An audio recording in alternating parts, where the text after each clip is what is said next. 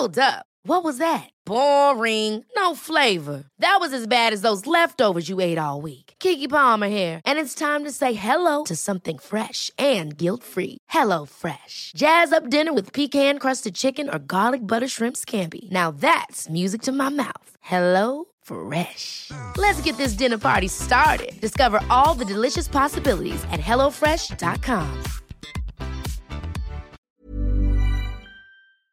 Hormoner är en naturlig och livsnödvändig del av kroppen. Ändå finns det en stor okunskap kring hormoner och vi märker att många inte känner till hur menscykeln eller olika preventivmetoder fungerar. Den här okunskapen kan skapa en rädsla för hormonbehandlingar eller hormonella preventivmetoder och också göra det svårt att veta om och när man ska söka vård för mensrelaterade besvär. Hormoner diskuteras ofta i media, men ibland saknas en vetenskaplig grund för informationen och osanningar och myter sprids och får fäste. Vi på Babys podcast tror att kunskap kring kroppen och dess funktioner bidrar till en stärkt självbild och ett ökat välmående hos kvinnor. Det är ju just därför vi gör den här podden. Kunskap är makt helt enkelt. Därför vill vi tipsa om en hemsida där du kan få den vetenskapligt grundade fakta du behöver och förtjänar. Hormonguiden.se är ett initiativ av Gedeon Richter och är en hemsida framtagen i syfte att öka kvinnors kunskap om hormoner. Som barnmorska och gynekolog gillar vi verkligen den tydliga informationen med bra bilder, strukturerad genomgång av menscykeln och preventivmedel. Gör dig själv en tjänst och skaffa dig mer kunskap om din kropp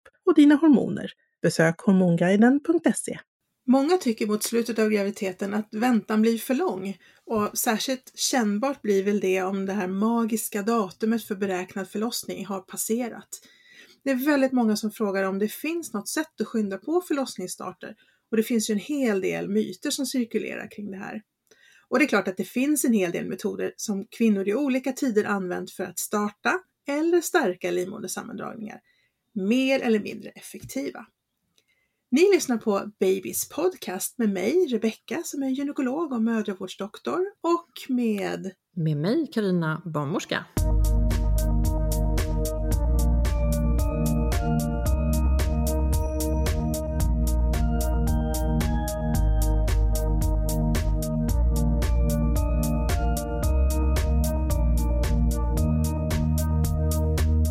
Carina, får du ofta frågan om det här? Vad kan jag göra för att starta min förlossning eller förstärka mina värkar? Absolut, så är det ju. Och vi pratar ju nu om myter eller om alternativa metoder eller för det som funkar för väldigt många. Men det vi pratar om, det är ju ändå icke-medicinska, så lite huskurer. Ja, precis. Ja, för det är ju inte alltid att förlossningen kommer igång av sig själv. Och det finns ju flera anledningar till det, tänker jag. Ja. Att prova med det här hemsnickrade först kan ju mycket väl funka faktiskt. Ja. Värt att prova.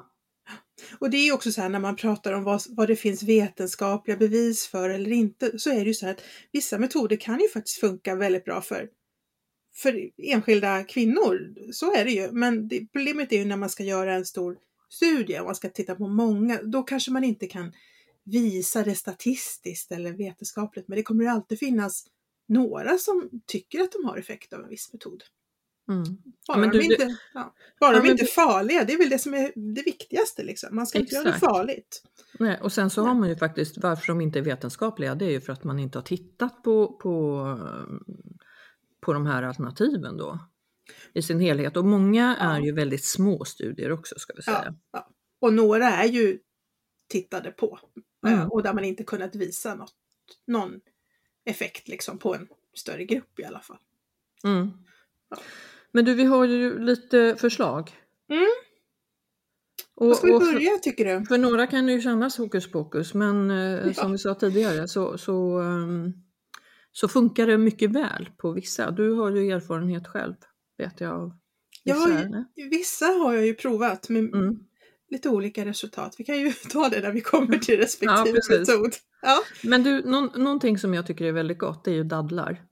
Och jag vet att jag har skrivit om det på bloggen för länge sedan. Och då var det en liten studie gjorda på dadlar faktiskt. Hur det då Och där såg man då överraskande fördelar med de här dadlarna de 4 sista veckorna av graviditeten. Och att det gav då, när man tittar på det här så sades det att det gav en signifikant minskat behov av både igångsättning av förlossningen och värkstimulering. Och det låter ju fantastiskt. Mm. Det finns numera ganska många studier faktiskt.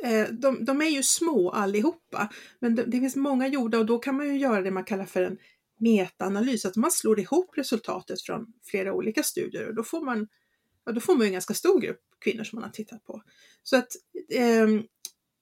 det man ser är att de kvinnor som har ätit 6 dadlar om dagen sista 4 veckorna före förlossningen, det är fler som startar spontant. Det är, precis som du sa, färre som behöver värkstimulerande dropp. Man ser att livmodertappen är mer mogen när de kommer in till förlossningskliniken. Att de också har en kortare öppningsfas, alltså från att förlossningen startar tills det är fullt öppet. Och man ser också att de kvinnor som har ätit dadlar, de faktiskt blöder mindre efter förlossningen. Och alla de här är liksom statistiskt signifikanta. Men du, magic ju. Ja, det är ju härligt. Det enda flaggan jag vill liksom lyfta där med dadlar, det är att det innehåller ju väldigt mycket snabba kolhydrater. Så att för de som har en diabetes eller en graviditetsdiabetes eller ligger lite och svajar på gränsen i sitt blodsocker, då är inte det här en jättebra idé. Därför att det höjer blodsockret ganska rejält. Men kan man minska ner?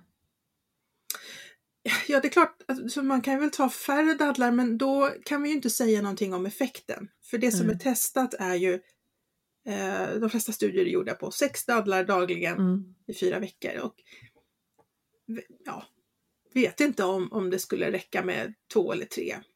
För det är inte tittat på. Liksom. Nej. Men i övrigt så är ju dadlar supernyttigt. Det innehåller ju både järn och folsyra och protein och mycket fibrer. Bra för magen. Så att har man inte diabetes så kan man ju absolut prova det här. Det finns ju inga nackdelar. Nej. Förutom då sockret. Men, ja. Ja, men exakt. För de som har diabetes eller graviditetsdiabetes som ska passa sig. Och man kan ju äta dem faktiskt rakt upp och ner.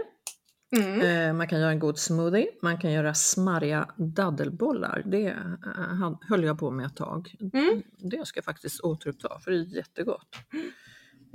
Och det kan vi skicka med recept igen, för det har jag någonstans sedan längre tillbaka. Det finns säkert flera som man kan googla på, men det kan vi lämna med. Och man kan ju faktiskt, någonting som jag gjorde tidigare, det var att hacka ner lite i sallad också. Ja, det är gott. Precis. Det är liksom bara fantasin som kan stoppa det, hur man kan inta dadlar. Men du, jag tänkte lite grann på de här, en liten sammanfattning över fördelar. Du har ju nämnt några, men de innehåller järn. Och det är en viktig mineral som hjälper kroppen att bygga kollagen och enzymer. Och framförallt hjälper till att göra hemoglobinet, det som ska bära runt syre i kroppen. Och det är många som har lite dåliga järnvärden mot slutet av graviditeten. Så att det här är väl ett superbra komplement då till järntabletter eller annan järnrik kost. Och hjälper syreupptagningen.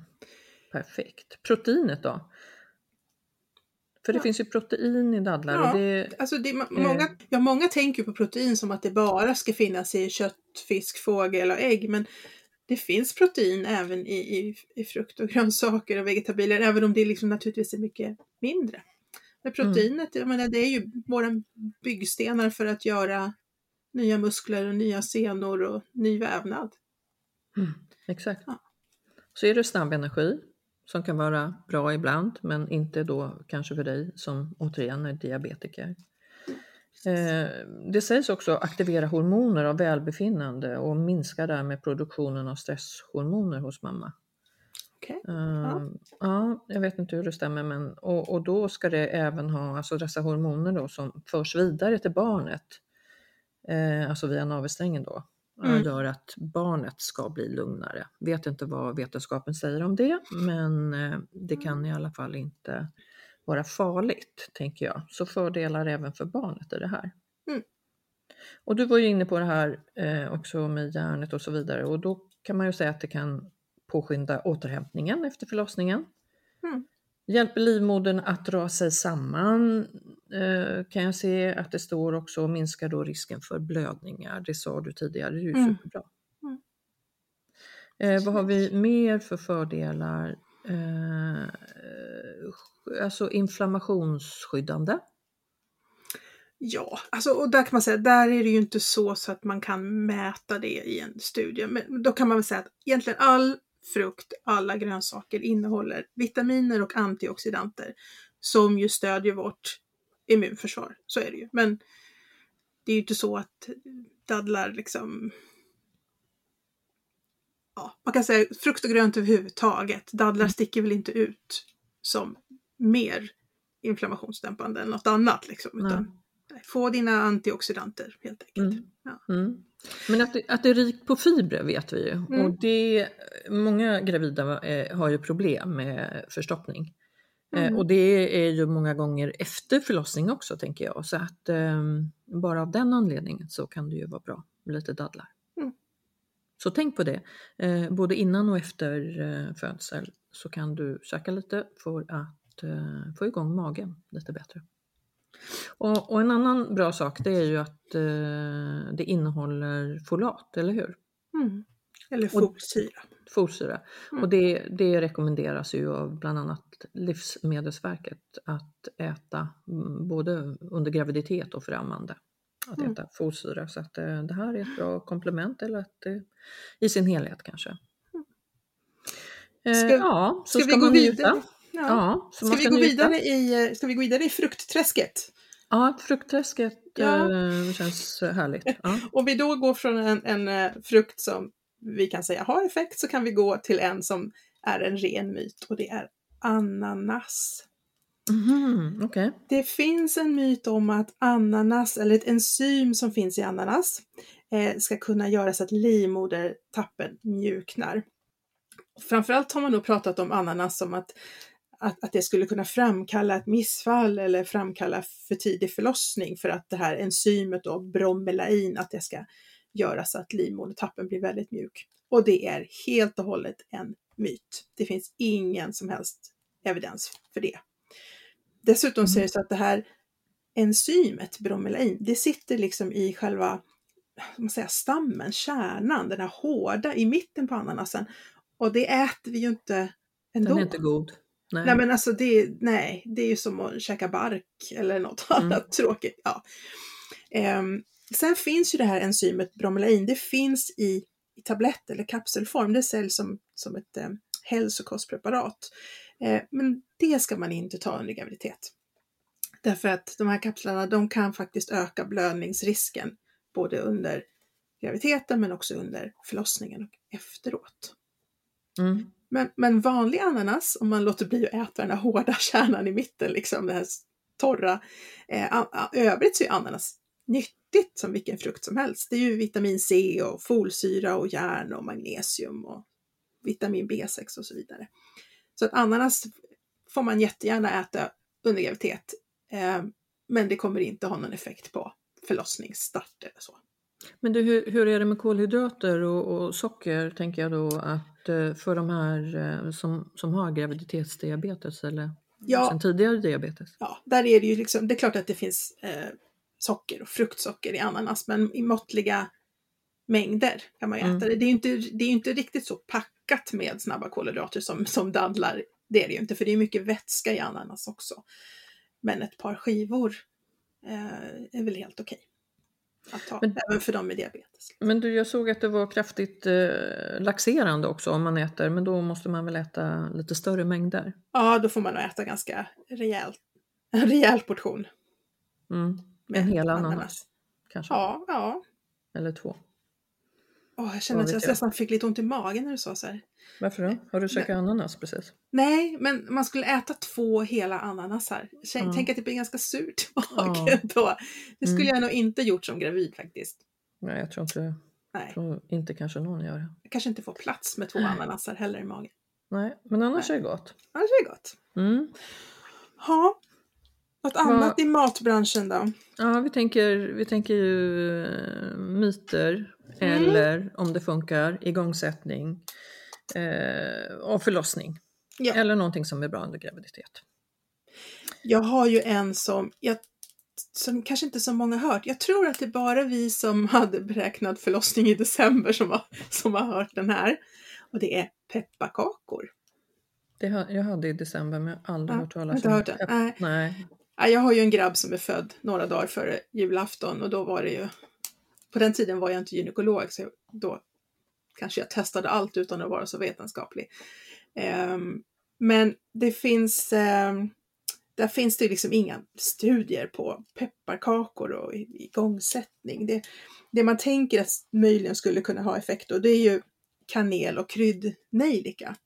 Men det finns liksom ingenting vetenskapligt som säger att det skulle kunna sätta igång verkarna på något sätt. Men det skulle kunna öka sammandragningarna i livmodern, tänker du? Alltså, det har ju påståtts det, men det finns ju liksom det finns inga studier på det, och det finns liksom ingenting i kanel eller kryddnejlika heller som man rent så teoretiskt skulle tänka sig heller att det skulle påverka livmodern egentligen. Däremot kanel sänker ju blodsockret lite grann, och framförallt på lång sikt så är det ju bra för insulinkänslighet, men där finns det ju också en rekommendation att man inte ska äta mer än 1 tesked kanel per dag, oavsett om man är gravid eller inte, utan det gäller ju alla vuxna. Och då tänker jag även då om det att fördelen är att man får det här sammandragande effekten, så behöver man inte käka pepparkakor, utan kanel kan man ju ha på gröten, eller vad sa du, 1 tesked? 1 tesked om dagen. 1 tesked om dagen. Eller i kaffe-te kan man ju också ha den. Ja. Men då för att det är gott, eller för att det möjligen är bra för ens blodsocker, men inte för att starta förlossningen. Och samma effekt säger du har kryddnejlika som kanel? Nej, alltså kryddnejlika, det finns inte visat att det finns någon koppling till blodsocker eller insulinkänslighet där. Men det cirkulerar en del myter om att kryddnejlika ska kunna sätta igång förlossning. Men det är inte studerat. Det finns liksom inget rimligt antagande bakom det egentligen. Så skippa pepparkakorna. Ska du skippa pepparkakorna? Okej. Okay. Ja, men i förlossningsigångsättnings. Ja. Så. Ja, julemys, ja. Igångsättning, nej. Då tar vi dadlar istället. Ja, just det, precis. Men man kan väl säga att man ska ju inte göra någonting, alltså vi rekommenderar ju inte några liksom huskurer så för att sätta igång förlossningen om du inte är över graviditetsvecka 37. Nej, precis. Eller hur? Nej, precis. Och de metoder som finns och som ändå är de här huskurerna som ändå visar att de har viss effekt, de är ju också studerade i det vi kallar för fullgången tid, alltså från 37+0 till 42+0. Ja. Och det är klart, ju närmare beräknat förlossningsdatum och ju mer mogen man är av sig själv, liksom, desto bättre effekt har de ju, såklart. Ja, för kroppen kanske är mer mottaglig, som sagt, för att starta igång då. Ja. Yes, det var pepparkakor, goda pepparkakor. Jag gillar kanel faktiskt, så brukar jag ha på gröt. Men du, jag kom på en sak, och jag vet ju att resinolja, det har ju varit en sån där grej som många i många kulturer under väldigt lång tid, långt tillbaks i tid, då har tagit ett laxermedel egentligen som aktiverar prostaglandinreceptorerna i både tarmen, och det är väl därför man kan må både illa, få diarré och må jättedåligt och starta igång sammandragningar. Ja, och har man då otur så kan man ju få både förlossning och diarré samtidigt, och det är väl inte jätteroligt, och framförallt inte, jag tänkte på, vi pratade ju nyligen om det här med att vara i vatten och föda i vatten. Jag kan tänka just i det sammanhanget så skulle det kännas väldigt tråkigt att ha diarré och föda barn samtidigt om man ligger i vattnet. Men det är så här, just resinolja, det är ju en sån här riktigt gammal kur som du säger, men där finns det ju det finns lite blandad vetenskaplig evidens för det. Det finns en ganska stor sån här sammanfattande studie från 2013. Där kunde man inte se att det hade någon effekt på förlossningen. Däremot så fick alla som ingick i studien, alla drygt 200, fick illamående och diarré som biverkan. Men sen så kom det en studie 2017 där man faktiskt lottade kvinnor antingen att få resinolja eller att få solrosolja. Och då såg man att det var tydlig skillnad, att de som hade fått resinolja, de startade liksom av sig själva inom ett dygn i betydligt större utsträckning än de som hade fått solrosolja. Men effekten var tydligast hos omföderskor, det vill säga de som redan hade fött barn en gång tidigare. Och det var störst effekt om de var överburna, det vill säga att de var 42+0 eller hade gått ännu längre. Ja, men det gör vi ju inte i Sverige idag. Nej, det gör vi inte i Sverige idag. Men det görs i andra länder. Och den här studien var gjord i ett land där man hade 43+0 som igångsättningsdatum. Men det här stärker ju bara det att det är klart att ju mer mogen man är själv, om man är omföderska, kanske redan har börjat öppna sig lite av sig självt, man har liksom kommit långt i sin graviditet. Det är klart att då har ju alla de här kurerna bättre effekt än om man är förstföderska och ska försöka få igång det här i vecka 37 plus några dagar. Det är inte så konstigt. Ja, men man är ju mottaglig för nästan, eller ja, mycket under senare tid av graviditet. Castor oil, heter det så på engelska? Det heter precis castor oil och det här kommer från resinväxten. Det här är, alltså resinolja ingår ju i förlossningsdrinken. Eller hur? Ja, just det. Det stämmer. Ja. Och då är en lite mindre mängd faktiskt. Och den har vi ju, jag vet att den rekommenderas ju fortfarande av många och fungerar för väldigt många. Så vi säger ju skål för dig som har gått över tiden, och det är ju egentligen inte gått över tiden, ska vi väl tillägga då, för att man kan väl börja och prova kanske där i slutet av graviditeten. Men den här drinken då som många använder sig av, den består av, receptet kommer här. Jag har skrivit den och det var ju något år sedan också på vår blogg. Men det man rekommenderar, det är en liten flaska champagne, mousserande vin. Alltså det finns alkoholfritt. Man behöver inte ta alkohol, du väljer. Vissa tycker att det är en mer avslappnande effekt med alkoholen, men vi lägger ingen moral, värdering, ingenting i det. Det är alltså en liten flaska vi pratar om. 1-3 matskedar mandelmjöl, du blandar i 20 ml resinolja och 1,5 deciliter aprikospuré. Blanda, häll upp i snyggaste glaset och avnjut med din partner i härlig, lugn miljö med härlig musik. Vad tror du om det? Jo, så här, i den här drinken så är det ju resinoljan som är den aktiva ingrediensen. Det är ju den som ger effekten. Och de andra ingredienserna, de är faktiskt där, dels för att det ska smaka lite bättre, men framförallt för att motverka diarrén som man får av resinolja. Exakt. För mandelolja eller mandelmjöl och aprikoser stoppar upp flödet lite grann. Så att, ja, varför inte? Väl värt att testa. Jag tycker väl kanske att alkoholfria lät lite mer tilltalande. Jag vet att en del byter ut det mot något annat som bubblar. Sprite till exempel, eller 7-Up eller något. Just det. Liknande. Det kan man också Det är mer för att det ska bli drickbart, tänker jag. Flyta lite bättre. Ja. Nej, men där gör man ju som man vill, men det här kan vara ett alternativ, men som sagt, får du diarré, för det är ju vissa som får det, och förlossningsdrinken också i och med resinoljan, så man skulle ju kunna börja minska ner till kanske hälften, till 10 ml och prova och köra vid ett par tillfällen. Så ja, vad ska vi säga om det? Funkar för vissa och för andra inte alls, som med allt annat. Har du testat, Carina? Nej, inte jag heller faktiskt. Nej. Inte just det. Den fanns inte på min födda barntid.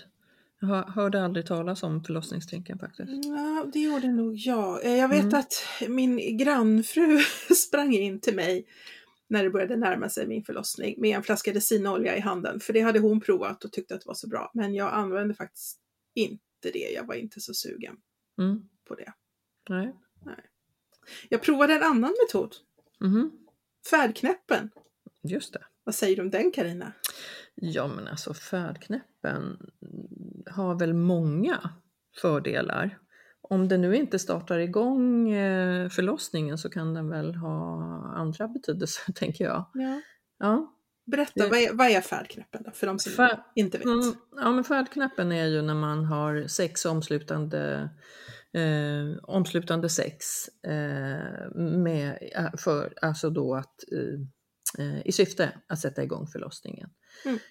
Och då är man ju lite ute efter prostaglandinet i mannens sperma eller i kvinnans utlösning eller båda. Som har då en stimulerande effekt. Men man säger att det behövs väldigt mycket prostaglandiner. Så att vi vet inte hur många. 3 säger vissa skulle behövas, 3 doser sperma eller mer. Så att det gäller att vara på. Men jag tänker att det kan ju bara vara faktiskt en mysig stund. Det kan vara den här penetreringen som gör också att det startar igång. Oxytocinfrisättning. Alltså just det. Kvinnans orgasm frisätter ju oxytocin. Så att, varför inte? Feel good. Men, exakt. Vi får liksom oxytocinet att flöda i och runt vår kropp. Och det har ju en sammandragande effekt. Och att du slappnar av. Så att det är klart att färdknäppen rekommenderas. Vad säger du om studier?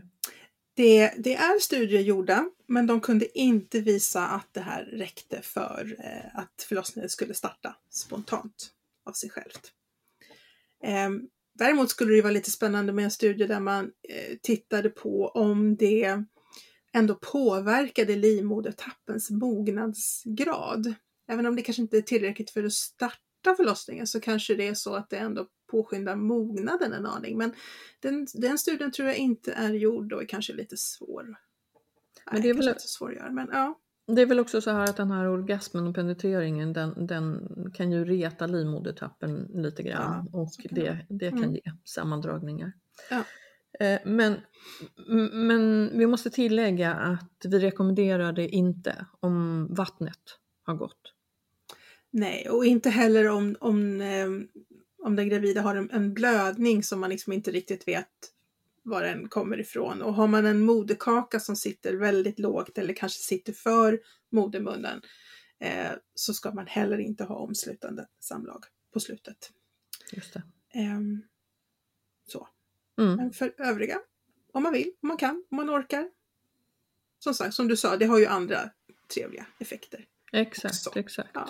En mysstund tillsammans. Ja. Min man blev jätteglad när jag i slutet där föreslog att du, kan du hjälpa mig med det här?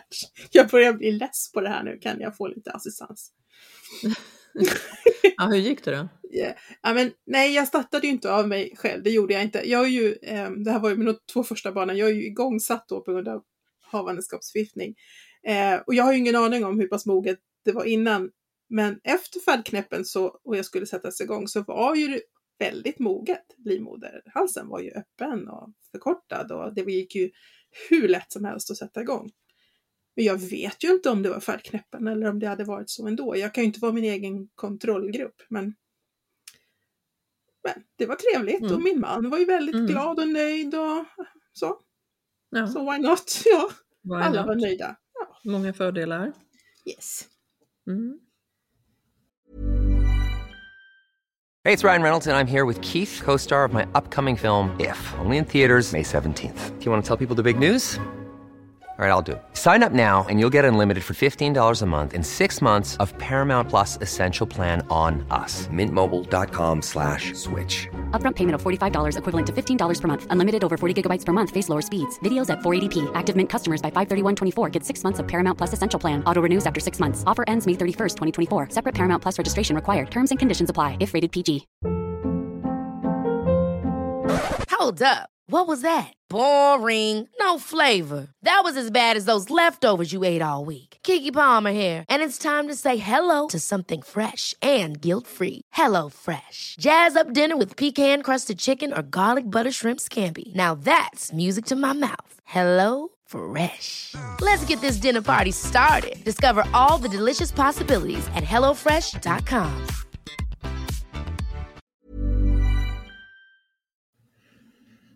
Ja, vad tänker vi mer för huskurer och igångsättning av förlossning? Ja, jag tänker på det här med hallonbladste. Det skrivs det ganska ofta om. Att det skulle kunna hjälpa. Ja, och hallonbladste, det är ju precis som resinoljan lite laxerande. Inte så potent och kraftigt som en resinolja, men har ändå en laxerande och lite vätskedrivande effekt. Och det som då brukar skrivas mycket på nätet är ju att om man dricker 1-3 koppar hallonbladste per dag så ska det ha en välgörande och förberedande effekt på livmodern och att det ska göra att födseln går snabbare och smidigare. Men det finns inga vetenskapliga studier som bekräftar det här. Det finns studier gjorda och det finns stora metaanalyser som man har verkligen tittat på det, men man kunde faktiskt inte se att det rent vetenskapligt hade någon effekt. Och det är också så att när man tittade på man samlade ihop alla de här studierna, det är faktiskt gjort i år, 2021, så är det publicerat när man har samlat ihop 13 studier, men det var faktiskt bara 6 av dem som var gjorda på människa, och det är ju människor vi är intresserade av här. Just det. Här och nu är vi det. Men vadå, dricker hästar hallonbladste menar du eller? Nej, det gör de ju inte. Det man hade gjort var ju att man hade då gjort djurförsök och gett djur hallonbladste och testat. Och sen hade man också testat liksom, extrakt från hallonbladen och testat det på både djurvävnad och mänsklig vävnad med liksom i laboratoriemiljö för att se, drar livmoder muskler i en liten glasskål, drar de ihop sig om vi lägger dem i hallonbladste. Alltså det är ju lite, jag vet inte, det är inte riktigt det vi är ute efter här. Vi vill ju veta om det funkar på riktigt. Liksom. Men det kan väl i alla fall vara trevligt och gott, tänker jag. Ja, även om det kanske inte eller kanske har effekt. Det som är viktigt att flagga för där, det är att hallonbladste kan faktiskt krocka med en del läkemedel, för de kan konkurrera lite grann om ett enzym, alltså en nedbrytningspåskyndare som heter cytokrom P. Så att om det är så att man äter läkemedel och vill dricka hallonbladste, så tycker jag att man ska ta upp det med den doktorn som har skrivit läkemedlet och bara be att den kollar interaktioner som det heter i FASS. Så att man faktiskt inte antingen förstör effekten av sitt läkemedel eller att man liksom ökar effekten så att man får för mycket utav det läkemedlet. Och egentligen är det så med ganska många av de här hälsokostpreparaterna och liksom örter och så, att de kan faktiskt krocka lite grann med läkemedel som vi tar. Så det är alltid bra att tala om, när doktorn frågar, tar du några mediciner, så tala gärna om vad du äter för hälsokostpreparat också, för det spelar faktiskt roll. Många säger ju att det inte används för att starta förlossningen, men däremot så kan det hjälpa att stärka och förbereda livmodern inför förlossningen. Många säger också att det kan bidra till en snabbare läkning och har märkt av det. Och att man blöder mindre efter förlossningen. Det innehåller, tror jag, nu får du rätta mig, röda hallonblad pratar vi om då. C-vitamin, E-vitamin, kalcium och järn här också, magnesium, vitamin A, vitamin B-komplex. Ja. Och det är bra. Ja, det är bra. Det är vitaminer och antioxidanter och mineraler och så vidare. Men som med allt annat, det är ju liksom rimliga mängder, tänker jag. Inte litervis och inte om man äter andra mediciner och så vidare. Precis. Och inte börja tidigare än i vecka 35 i graviditeten. Vet jag finns beskrivet också. Mm. Det kan man väl egentligen säga att alla liksom, sådana här huskursmetoder som vi pratar om, att spara det till de sista veckorna. Ja, vi pratar om 37 efter vecka 37 där, men jag tänker här kan man börja någon vecka tidigare om man dricker lite hallonbladste, om det inte krockar med någonting annat då. Mm. Det var det om hallonbladste som vi hade här. Finns kanske någonting annat. Vad har vi mer? Vi har nattljusolja. Ja, eller jättenattjusolja som det också kallas för. Det här är ju en fettsyra. Det är gamma-linolensyra. Det är en av de här omega-6 fettsyrorna. Det här är ju en fettsyra som man anser att den dämpar inflammation. Man använder den ibland för att lindra reumatiska besvär. Många tycker också att det kan lindra eksem eller PMS. Och det här finns i kapslar som man kan ta antingen via slidan eller svälja, och det finns också i flytande form. Och då finns det ju en teori om att den här gamma-linolensyran ska ha en effekt på livmodertappen som liknar den effekt som prostaglandiner har, alltså en uppmjukande effekt. Och där är det lite lurigt för att det finns några studier, de är väldigt, väldigt små. De är inte särskilt välgjorda, om jag ska vara ärlig. En av dem visade att de som hade tagit jättenattjusolja hade en bättre mognad av sin livmoderhals och en större chans att föda vaginalt. Men sen bara något år senare så kom det en annan studie där man inte såg någon effekt på förlossning eller graviditetslängd och ingen effekt på livmoderhalsen. Däremot så såg de i den här studien att det fanns ökade risker för lång vattenavgång, att behöva oxytocindropp och att vara tvungen att använda sugklocka när man föder. Och ja, det är en sån liten studie så där får man nästan här liksom säga att det är slumpen som har fallit ut där. Det går liksom inte att dra några slutsatser egentligen heller. Nej, för det jag hör, det är ju kvinnor som har tagit det här som har haft faktiskt väldigt god effekt och det har fallit väldigt bra ut. Den här Prime Rose Oil som det heter då på engelska. Men du är ju den här vetenskapsnörden som tittar på, och det tycker jag är bra. Det ska vi göra och sen ska vi ta allt med försiktighet såklart. Vi har haft ett tidigare avsnitt och det var den 12 december 2019 med barnmorskan Cayenne Ekejord. Hon pratar ju väldigt ofta om dyktekniken och det gör hon väldigt bra som har hjälpt väldigt många kvinnor. Gå in och lyssna på det avsnittet. Cayenne är med på en hel del hemföds där och har varit genom åren och hon rekommenderar den här nattljusolja eller jättenattljusolja som det också kallas till många och då beskriver hon hur mycket man ska ta där och då vet jag att då rekommenderar man det faktiskt från vecka 36, jag vet inte vad vi vetenskapligt säger om det, men från vecka 36 till 38 att man ska ta typ 2 kapslar om dagen. Finns flytande form också och det här ska då hjälpa livmodertappen att långsamt mogna.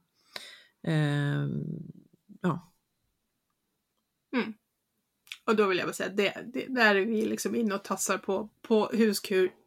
Det är inte farligt, men det finns ingen vetenskapligt bevisad effekt av. Det ska man ändå veta om. Liksom. Ja, men här kan ju också vissa få lite illamående och diarré och då får man såklart minska dosen. Och det kanske är de vanligaste biverkningarna till det här. Jag vet att man rekommenderar ibland också att föra in en kapsel av det här i slidan.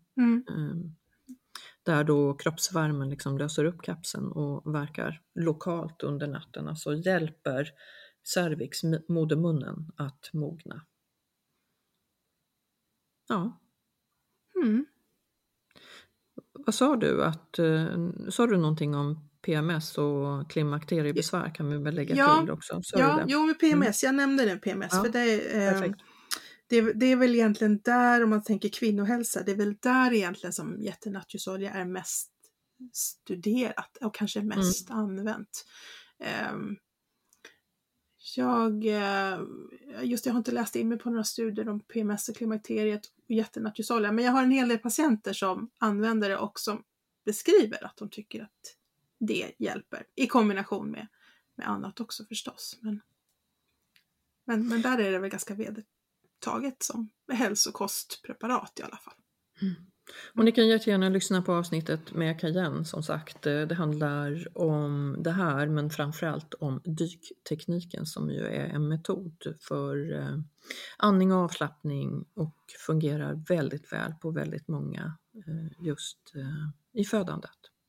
Men att förbereda sig med det. Jag tänker också på någonting som jag vet funkar väldigt väl, som man har sett, och det är att stimulera sina bröstvårtor för att frisätta detta mitt favorithormon oxytocin, och det kan ju bidra till att man får sammandragningar. Men vet du vad? Jag har precis pratat med en av mina favoriter, docent, professor, pionjär under 30 år vad gäller oxytocinet, och det är ju the one and only Kerstin Uvnäs Moberg. Så vi ska få lyssna till henne här, så hon ska få beskriva mer om att stimulera bröstvårtorna. Är det bra? Hur bra är det? Hur ska jag göra? Hur länge? När ska jag börja? Så Kerstin, varsågod. Vi pratar igångsättning på naturlig väg i dagens avsnitt. Naturens sätt att dra samman livmodern. Och då kommer en metod upp, nämligen att stimulera bröst och bröstvårtor. Och vem är inte bättre lämpad att förklara denna mekanism än docent, professor, the one and only queen of oxytocinet, Kerstin Uvnäs Moberg. Välkommen! Tack så mycket. Tack. Alltså du är ju queen of oxytocinet och det är underbart tycker jag. Så du ska få hjälpa oss att förstå hur det hänger ihop. Hur funkar det här när vi pratar om att stimulera bröst eller bröstvårtor för att just sätta igång födseln, förlossning? Alltså det är ju så att det finns 2 situationer i livet som verkligen sätter fart på oxytocinet i den form som vi kallar den, där det liksom blir pikar av oxytocin. Och det är just amning och det är förlossningen.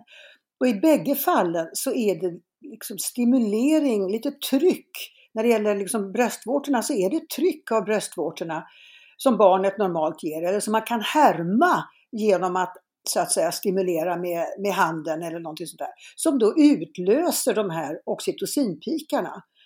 Och det är ju i väldigt samma system som barnet, eller som man har under förlossningen och som bland annat då sätts igång när barnets huvud trycker ner mot cervix och vagina. Så därför så kan man i viss mån då ersätta eller komplettera förlossningsutlöst oxytocin med oxytocin aktiverat från bröstvårtorna. För eftersom de hänger ihop. Och det är ju lite samma sak då som om man så att säga, efter förlossningen låter babyn så att säga amma, så kan man känna hur det trycker nere i, eller man kanske får verkar till och med. Så att det är samma oxytocin ute i blodet, vare sig man stimulerar då via bröstvårtorna eller om babyn själv utlöser oxytocinet. Och då är det här särskilt intressant, därför att om man stimulerar bröstvårtorna då får man alltså pikar av oxytocin. Och sen är det så att oxytocinet har en slags självförstärkande system i sig. Så att om man så att säga, stimulerar med lite på bröstvårtorna några gånger, då kommer man att få mer oxytocin. Därför att vissa system som man har satt igång så blir det mindre. Men i oxytocinets fall så blir det faktiskt mer. Så för varje gång man stimulerar så blir det liksom lite högre oxytocinpikar och kanske till och med lite tätare. Och det gör att man kan tänka sig ibland att om det egentligen är färdigt för förlossningen, att man kan sätta igång förlossningen genom att använda just bröststimulering istället. Och det är samma oxytocin som man har under förlossningen, men man så att säga sätter igång det eller triggar det från ett annat håll. Så där har vi, Kerstin, en oxytocinzon i våra bröst. Men du skulle säga framförallt i bröstvårtorna? Ja, absolut. Därför att vi har ju möjlighet att få oxytocin över hela kroppen kan man säga. Över själva brösten, överallt. Men det är inte riktigt samma, utan det där som verkligen ger effekt på muskulatur så att den drar ihop sig. Det är det vi vill att livmodern ska göra. Det behöver komma i sådana här korta pulsar som bara är några sekunder långa, och så går det ner och så kan man få tag i nya sådana där. Och det får man egentligen bäst från själva bröstvårtorna. För det är ju egentligen där som bebin så att säga suger, eller hur? Det är ju den där som eller precis runt om som man får den här själva aktiviteten. Och det, eller då förstås när bebin ska ut och trycket då inifrån. Precis, men då är det bröstvårtorna som du rekommenderar, och vad säger du om en eller båda? Ja, båda blir fler, båda blir mer. Båda blir så fler. Det är additivt, det är ungefär som om du ammar 2 barn samtidigt, så får du dubbelt så mycket oxytocin som du får om du ammar ett barn så att säga. Ja, och vad säger du om Just det, och vad säger du om tiden? Hur länge? Ingen aning, jag vet inte om det finns sådana här, men man ska nog upprepa det ett par gånger. Kanske under en timmes tid, va? Men inte hela tiden, för då tror jag att det blir stopp. Men säg att man försöker en stund var 5:e minut. Och sen så kommer man kanske att märka att det här så småningom börjar kännas någonting. I vilket fall så kommer det här att öka oxytocinet, det är alldeles klart. Sen kan det vara andra faktorer som gör att det inte kommer igång. Men definitivt att det här är ett effektivt sätt att skapa oxytocinpulsar. Och det är så att säga, det ökar med tiden. Så man får inte bara göra det en gång och tro att kranen är öppen. Utan att man måste så att säga, göra det upprepade gånger med en viss tid emellan för att man ska komma upp i maximala mängder. Ja. Så en kort liten stund, ungefär var 5:e minut under en längre tid om du vill få fart på förlossningen. Men som sagt, det är ju inte säkert att den startar igång för det. Men det kan ju bero på andra saker, att inte oxytocinreceptorerna är färdiga eller att det är någonting annat som inte är moget. Men om man har det här ideala tillståndet när man har alltså tillräckligt mycket oxytocinreceptorer på livmodermuskulaturen, då borde det komma igång. Och man vet ju också från djurstudier att om man tittar på jag tror det är babianer man tittar på så fint, så ligger ju de och tränar på nätterna innan bebisen föds. Så då får du liksom upp lite oxytocin nattetid, kanske veckan innan, mer och mer. Och sen 8:e natten så bryter det igenom och så får du verkarna. Så att det handlar lite grann om att träna systemet, skulle jag vilja säga. Men vi vet ju också att oxytocinet pikar ju lite nattetid, och det är ju ganska förståeligt när vi pratar om att det är ett lugn- och rohormon och då födande hormon. Så att då har vi extra skjuts. Men skulle du rekommendera våra födande där ute att ställa klockan på natten? Jag har ingen aning, men kanske hellre klockan 11 på kvällen än klockan 11 på dagen. Därför att det är någonting ju med, det finns en dygnsrytm som gör ju att oxytocinet är lite piggare nattetid. Det gäller ju prolaktinet också till exempel. Just det. Så att alla de här sakerna är ju särskilt aktiva på natten, och det har ju säkert med att göra, precis som du sa Carina, att de här systemen som skapades för mycket, mycket länge sedan, då var det lämpligt att föda på natten när man så att säga ingen kunde komma och titta och ingen kunde komma och se, man så att säga, skyddade sig själv. Att det var ett sätt att hålla sig undan olika typer av rovdjur och annat. Och det är ju säkert likadant idag, att man går undan och då får man vara i fred. Plus att det då har blivit ett inbyggt system att mörker hjälper oxytocinet medan skarpt ljus håller emot. Det är precis likadant med starkt ljud, kan också stoppa oxytocinet, utan det trivs där det är runt och mjukt och lagom gärna mörkt och där allting uppfattas som fridfullt, skulle jag vilja säga. Ja, och det önskar vi ju att fler födande kunde få ha, det här lugna rummet som är mörkt, att dämpa ner. Det pratar vi väldigt ofta om i vår podd. Ljudet påverkar, alltså våra sinnen, att ha med sig det in i födandet är ju väldigt, väldigt viktigt. För då ökar vi på den där kranen av oxytocin som faktiskt hjälper oss. Ja, det rinner på lättare då. Vad skulle du säga, finns det någon gång då det inte är lämpligt att stimulera bröstvårtor? Det får du nog fråga gynekologer om det finns något tillstånd där man absolut inte vill ha oxytocin. Om det är någonting med fostret eller bebisen eller någonting sånt där. Men annars kan jag inte riktigt se det. Det här kan ju vara en hjälp för amningen också, nämligen. Att man så att säga, och det rekommenderar vi ju. Får igång oxytocin. I grunden är ju det precis samma system. Ja. Och det är bara frågan om var är receptorerna mogna. Och det här med mjölken, det kommer ju lite senare egentligen, eftersom där kan man säga att graviditetshormonerna håller ju lite grann emot mjölkproduktionen. Så att det är egentligen först efter förlossningen som det blir fritt spelrum för mjölkproduktionen. Och då får man bättre effekt också av oxytocinet som ju driver ut mjölken. Ja. Men det tror jag finns i en del kulturer, det här att man stimulerar bröstvårtor och får igång så att säga oxytocinet och vad man nu är ute efter helt enkelt. Exakt, och det rekommenderar vi ju allt oftare att stimulera inför födsel och inför då om man då önskar amma för att produktionen av bröstmjölk ska komma igång. Ja, också och bröstmjölken styrs ju i viss mån också av hela oxytocinnivån så att säga. Så att det är inte bara prolaktinet där, utan du får ju bakom prolaktin ligger också oxytocinet. Så att du får dubbel hjälp, skulle jag vilja säga, av stimulering av bröstvårtorna även vid amningen. Och också efteråt så är det ju faktiskt så att när barnet suger eller att du stimulerar bröstvårtorna då drar ju livmodern sig samman. Ja, exakt.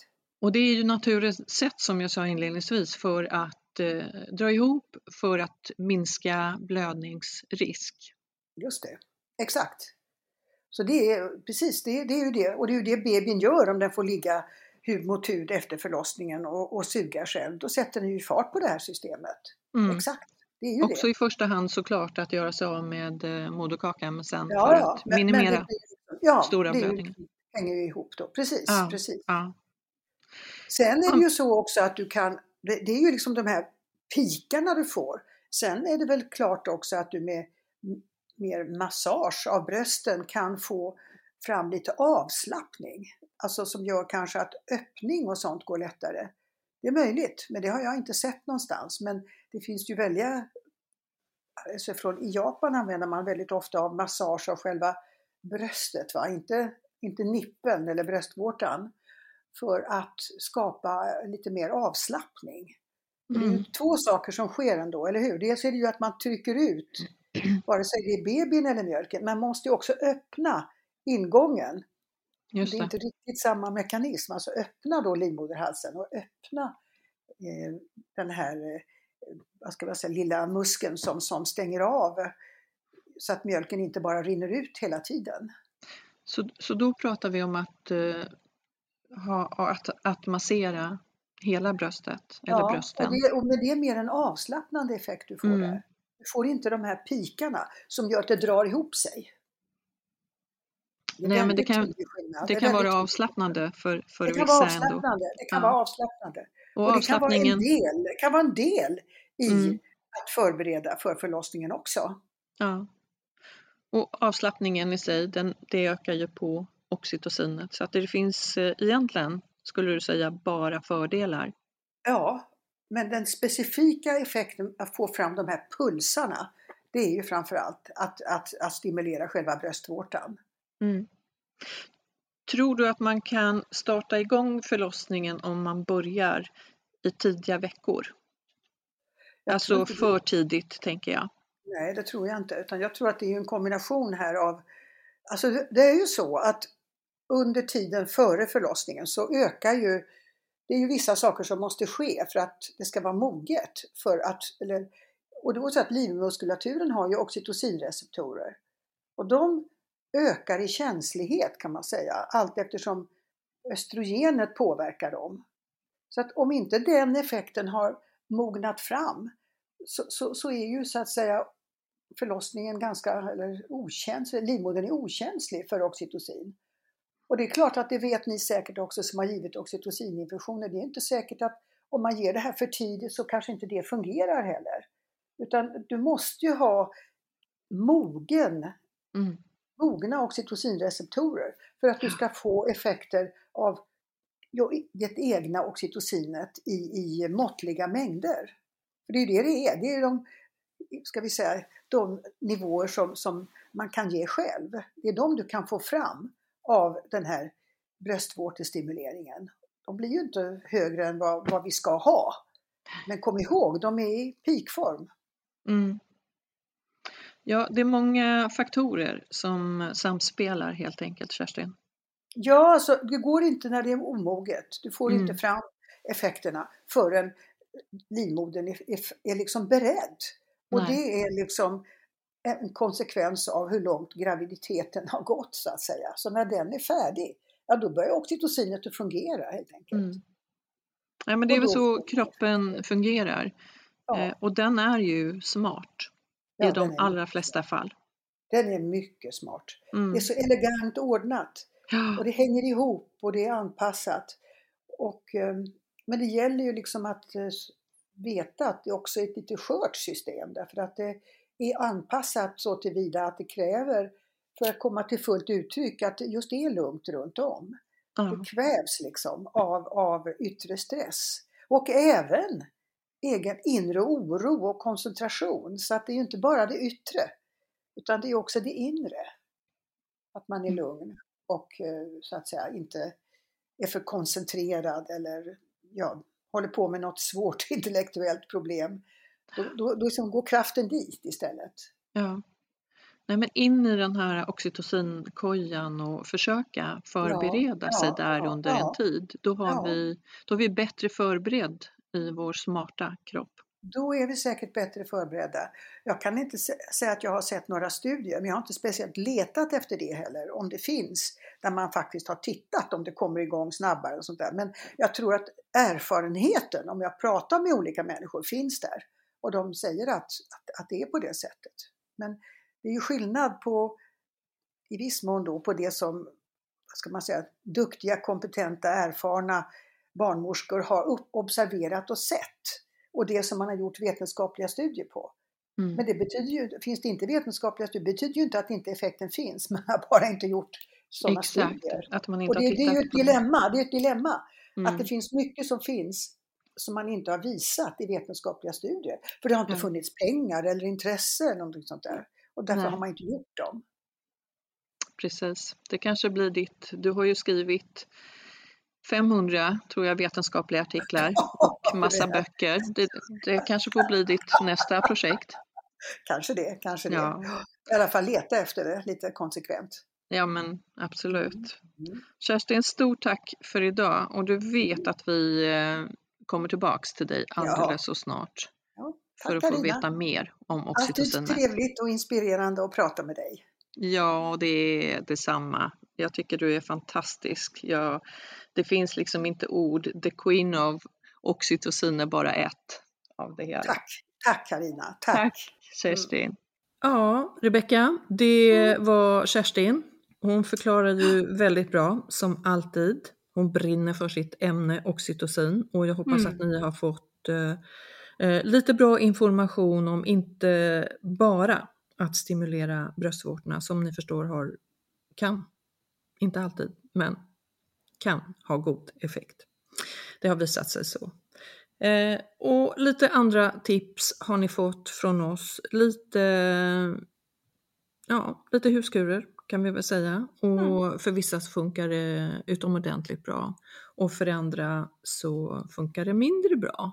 Men man får prova sig fram. Det är väl vårt budskap. Och du ska veta att det finns alternativ till metoder att sätta igång förlossning. Ja, vi kommer tillbaks om myter eller kan det funka under graviditet och förlossning, eller hur? Vi har mycket mer att prata om vad gäller det. Precis. Ja. Så ni kan ju som sagt titta på våra tidigare eller lyssna på våra tidigare avsnitt i Babys Podcast. Ni kan också följa oss på Instagram och där heter vi Babys Podcast. Och bloggen heter ju Babys blogg. Där finns också mer information. Så Rebecka, vi är snart tillbaks och finns det någonting som har med oxytocinet att göra så då våldgästar jag Kerstin Une Småberg igen. Hon tycker att det här är kul och jag älskar att ha med henne. Ja, det är kul. Så det blir bra. Ja, men ni där ute, ta väl hand om er och massa kramar från mig Carina. Och från mig Rebecka. Hörs snart igen. Hej då!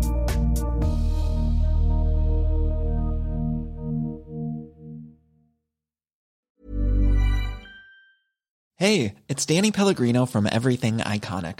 Ready to upgrade your style game without blowing your budget? Check out Quince. They've got all the good stuff, shirts and polos, activewear and fine leather goods, all at 50 to 80% less than other high-end brands. And the best part? They're all about safe, ethical, and responsible manufacturing. Get that luxury vibe without the luxury price tag. Hit up quince.com/upgrade for free shipping and 365-day returns on your next order. That's quince.com/upgrade. Hold up. What was that? Boring. No flavor. That was as bad as those leftovers you ate all week. Keke Palmer here, and it's time to say hello to something fresh and guilt-free. Hello Fresh. Jazz up dinner with pecan-crusted chicken or garlic butter shrimp scampi. Now that's music to my mouth. Hello Fresh. Let's get this dinner party started. Discover all the delicious possibilities at hellofresh.com.